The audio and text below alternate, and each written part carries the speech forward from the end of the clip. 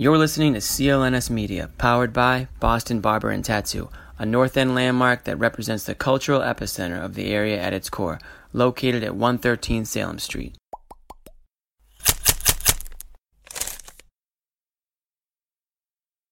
So I took a look up, when I first came out, and usually TD's lit up. Right. We could see all the fans, you can see the yellow seats, you can see everything.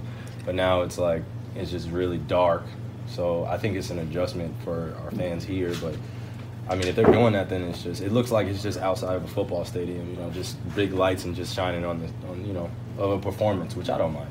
You came to watch us perform, so, you know what I mean? It would be nice if I could see a few faces in the crowd. And that was Kyrie Irving talking about the new look here at TD Garden. You saw the lights shining on the court. Question? That's what I want to know. Jimmy Toscano asked that Jimmy question. Would ask and you about know what? The lights. It had plenty of follow-up questions to his question. So that's the best indication that it was a great question, Jimmy. Kyrie, how'd you feel out there today? No, I want to know what he thinks about the lights. He literally got seven of those questions. Every time I bring up the crowd, the Garden, Jimmy goes, "That's stupid. Nobody wants to hear about it." No, because you asked Kyrie Irving about the lights. Yeah, but you're like, this is a little different. Let's talk about the fans tonight. I'm like, dude, we don't need to talk about the fans every freaking video. This is different because if you know one thing about the TD Garden, it's extremely bright in here at all times. The game, you can see every single face in the stands. Now it looks like something out of Staples Center or MSG. This goes back to the Boston Garden, man. You remember? You saw the fans top to bottom, and that's how it was here. Yeah, you can see the drunk guy in the balcony. I don't think any of us are 100% sure if this is a league-wide. I think Steve Bulpett tweeted that it was, so I believe him. Kyrie asked if it was. Why is the NBA hiding their fans? They want to make this into theatrical. Exactly, an event. This is a performance, right? You're here to see these guys are on stage, right? This is their stage, so that's kind of what they're going for, and they're showcasing their players. In doing that, I think it kind of takes away a little bit something that the TD Garden was unique with, in the fact that this is a very loud place. The fans really like to get into it. They like to be seen. They like to be heard. And now I think it takes away a little bit of that when you get into the upper section of the loge and you get up into the balcony where the real fans, are at all times. So, in terms of the game, I don't think the players really care one way or the other. It doesn't sound like they do. It doesn't affect the way they shoot or anything like that. I think it's going to be an adjustment for the fans, though. I haven't been up in the balcony I'll tell you, to see. The Halo, you were up there, actually. Yeah, man. I'll tell you what, being down on the court, it was way more noticeable than it was up in the Halo. Okay. Yeah, the floor looked lit up really bright, but you could still see the fans. Did it look cool? It looked cool. The thing is, every NBA arena has a personality, right? And the TD Gardens you just mentioned, and they just kind of pulled that personality away a little bit. So it's going to be an adjustment factor. What do you think, Sway? Yeah, no, that's a good point, Nick. When you put it that way, that's sort of what makes the Garden the Garden. Even throughout those years when the Celtics, when Brad Stevens first... When it was a Fleet Center. No, I wasn't going back that far. But when Brad Stevens first took over and they weren't winning a whole lot of games, you could still hear that vibe, that atmosphere. It is kind of takes away from that. But at the same time, if what Steve Bulpett said, if this is, throughout the entire league... You want to see all those banners, don't you? If it's throughout the entire league, then, there's not so much of an advantage. Everyone's sort of in the same position, right? There's one other thing, too, about the Garden. This is the first time... I obviously live in Boston, but this is the first time I have been down on Causeway Street since Game 7 against the Cavs. Holy cow, what a difference the outside of the building. I didn't recognize it. You would not even know it. So, for those of you who either have never been to the Garden or haven't been in a while, basically, you can't see what the Garden used to look like, at least from the front. You cannot see it anymore. All. They've put an entire facade extension. Over. Yeah, it's going to be this. It's going to be a second tower. It's extremely massive, production that's going on. I think at the end there's going to be restaurants. There's going to be places for us to drink. There's no shortage of that already, but yeah, there will be more. I think there's a bowling alley. Who knows? There's going to be a bunch of stuff. Yeah, it's going to be almost like a center of doing. You can do whatever the hell you want here, basically. And oh, by the way, there's a basketball game going on. Yeah, it's pretty awesome. Boston is a great place. It's like a new era, right? It's like a brand new era. Well, across the street they've built a new hotel. Jimmy, you should work for the city at this point. I pretty much am this. Or no, you should do the trolley tours. No, the duck boat tour.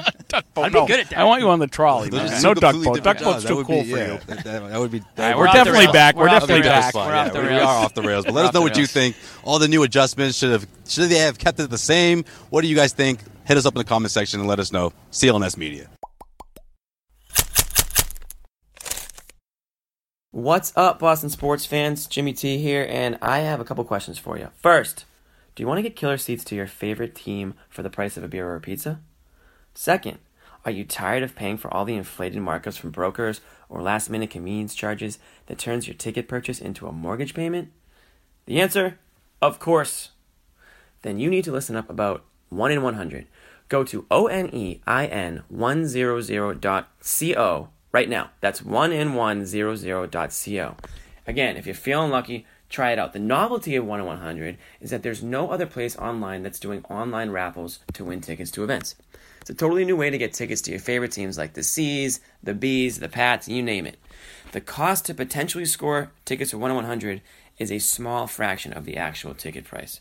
Your first raffle ticket is free after you sign up, and the experience using 1 in 100 is extremely fun and excited. From picking your lucky number to the feeling of potentially scoring premium tickets, okay?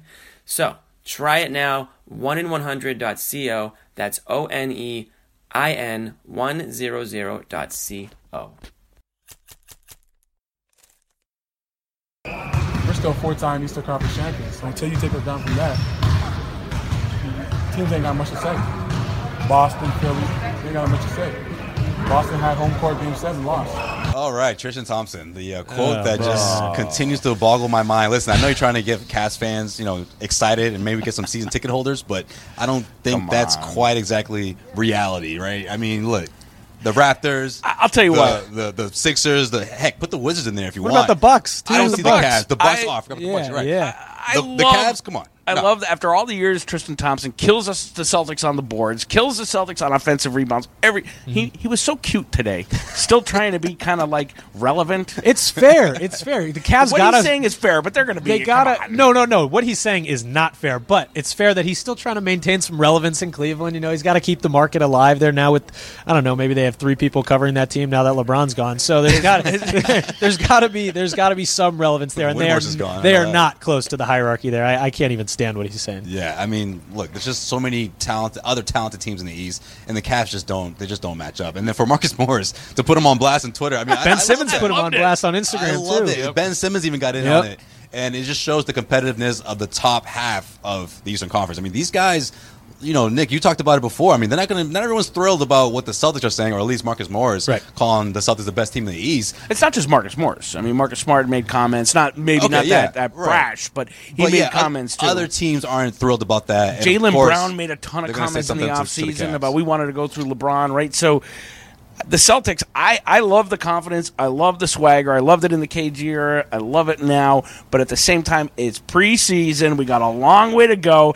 And don't sleep on the top brackets in the Eastern, top half of the Eastern Conference. All right, you know what? Let's do it then, Chris. I'll start with you. Yeah. Give me your top 3, top 4 in the East. I'll go with going into the preseason, of course. Yeah, going into the preseason, I'll go Celtics, Raptors, Bucks, Sixers. I think the Sixers are going to regress a little bit this year. I really do, and that's not. It is a knock on them, but they're not going to be bad. But I just think they're going to regress, and I think the Bucks are going to have a great year. Chris was looking at my notes. He took my list. I mean, Nick, what about you? I got Celtics, Raptors, Sixers, Bucks. Okay. I like the Sixers, yes, but they did get playoff experience last year. They did, but they lost a lot on the defensive end by losing Ilyasova, and I don't think they improved at all other than experience. Plus you got Giannis. Right now, Giannis is the LeBron James of the Eastern With Conference. With a really good coach. But don't get me wrong, though. It's very close between Milwaukee and Philly, at least in my opinion. Do you fear Toronto? But Milwaukee's a little bit above Philly. I don't fear Toronto at all. I think Toronto's kind of a mystery right now with Nick Nurse in there and Kawhi. No one knows what's going on there. No one knows if Kawhi is actually in Toronto. All those suspicious videos of him laughing stuff, I don't even know if he's there. It looks like he's being held captive or something. I don't know about that. But that's the big if. But if he returns to who he was 2 years ago, this guy was that's a dangerous arguably the MVP of the postseason before he went down. But here's the thing: he could return to who he was 2 years ago. But is he going to play in Toronto? People are sleeping on. He wants to get paid, Nick. Of course, he's going to play. He's going to get paid anyway. LeBron wants him in L.A. He's not going to Lakers. You don't think? No. If he goes I think he's either staying in Toronto or he's going to the Clippers. Yeah. Toronto's a great city. Everybody sleeps on how great the city Toronto is. Yeah. Well, I think also people sleep on the fact that he is a closer. Like, that's the biggest issue he's they have have with DeMar. Stopper. That's why LeBron wants him on his team. And then that, too. Of course, the defensive aspect plays a huge role. Wait a minute. Why wouldn't he go to the Lakers? I'm sorry, Josue. I don't think he's... We're right back. The LeBron appeal, I don't think is there. You saw it with Jimmy Butler. You saw it with Paul George. I don't think stars are gravitating towards LeBron anymore. Anthony Davis wants to trade now. And also he just signed with Rich Paul. And we could, that's a whole nother video. That's a whole nother video. to finish my point, DeMar DeRozan, he's nothing like Kawhi. That was his biggest issue. He couldn't close out games, especially in the postseason. But let us know what you think. Give us your list. I want to see lists on the comment section. And I may cut you off. And let me know what you think. And you know what? Nick will probably chime in on what you say. Most definitely. On your list. It's CLNS Media.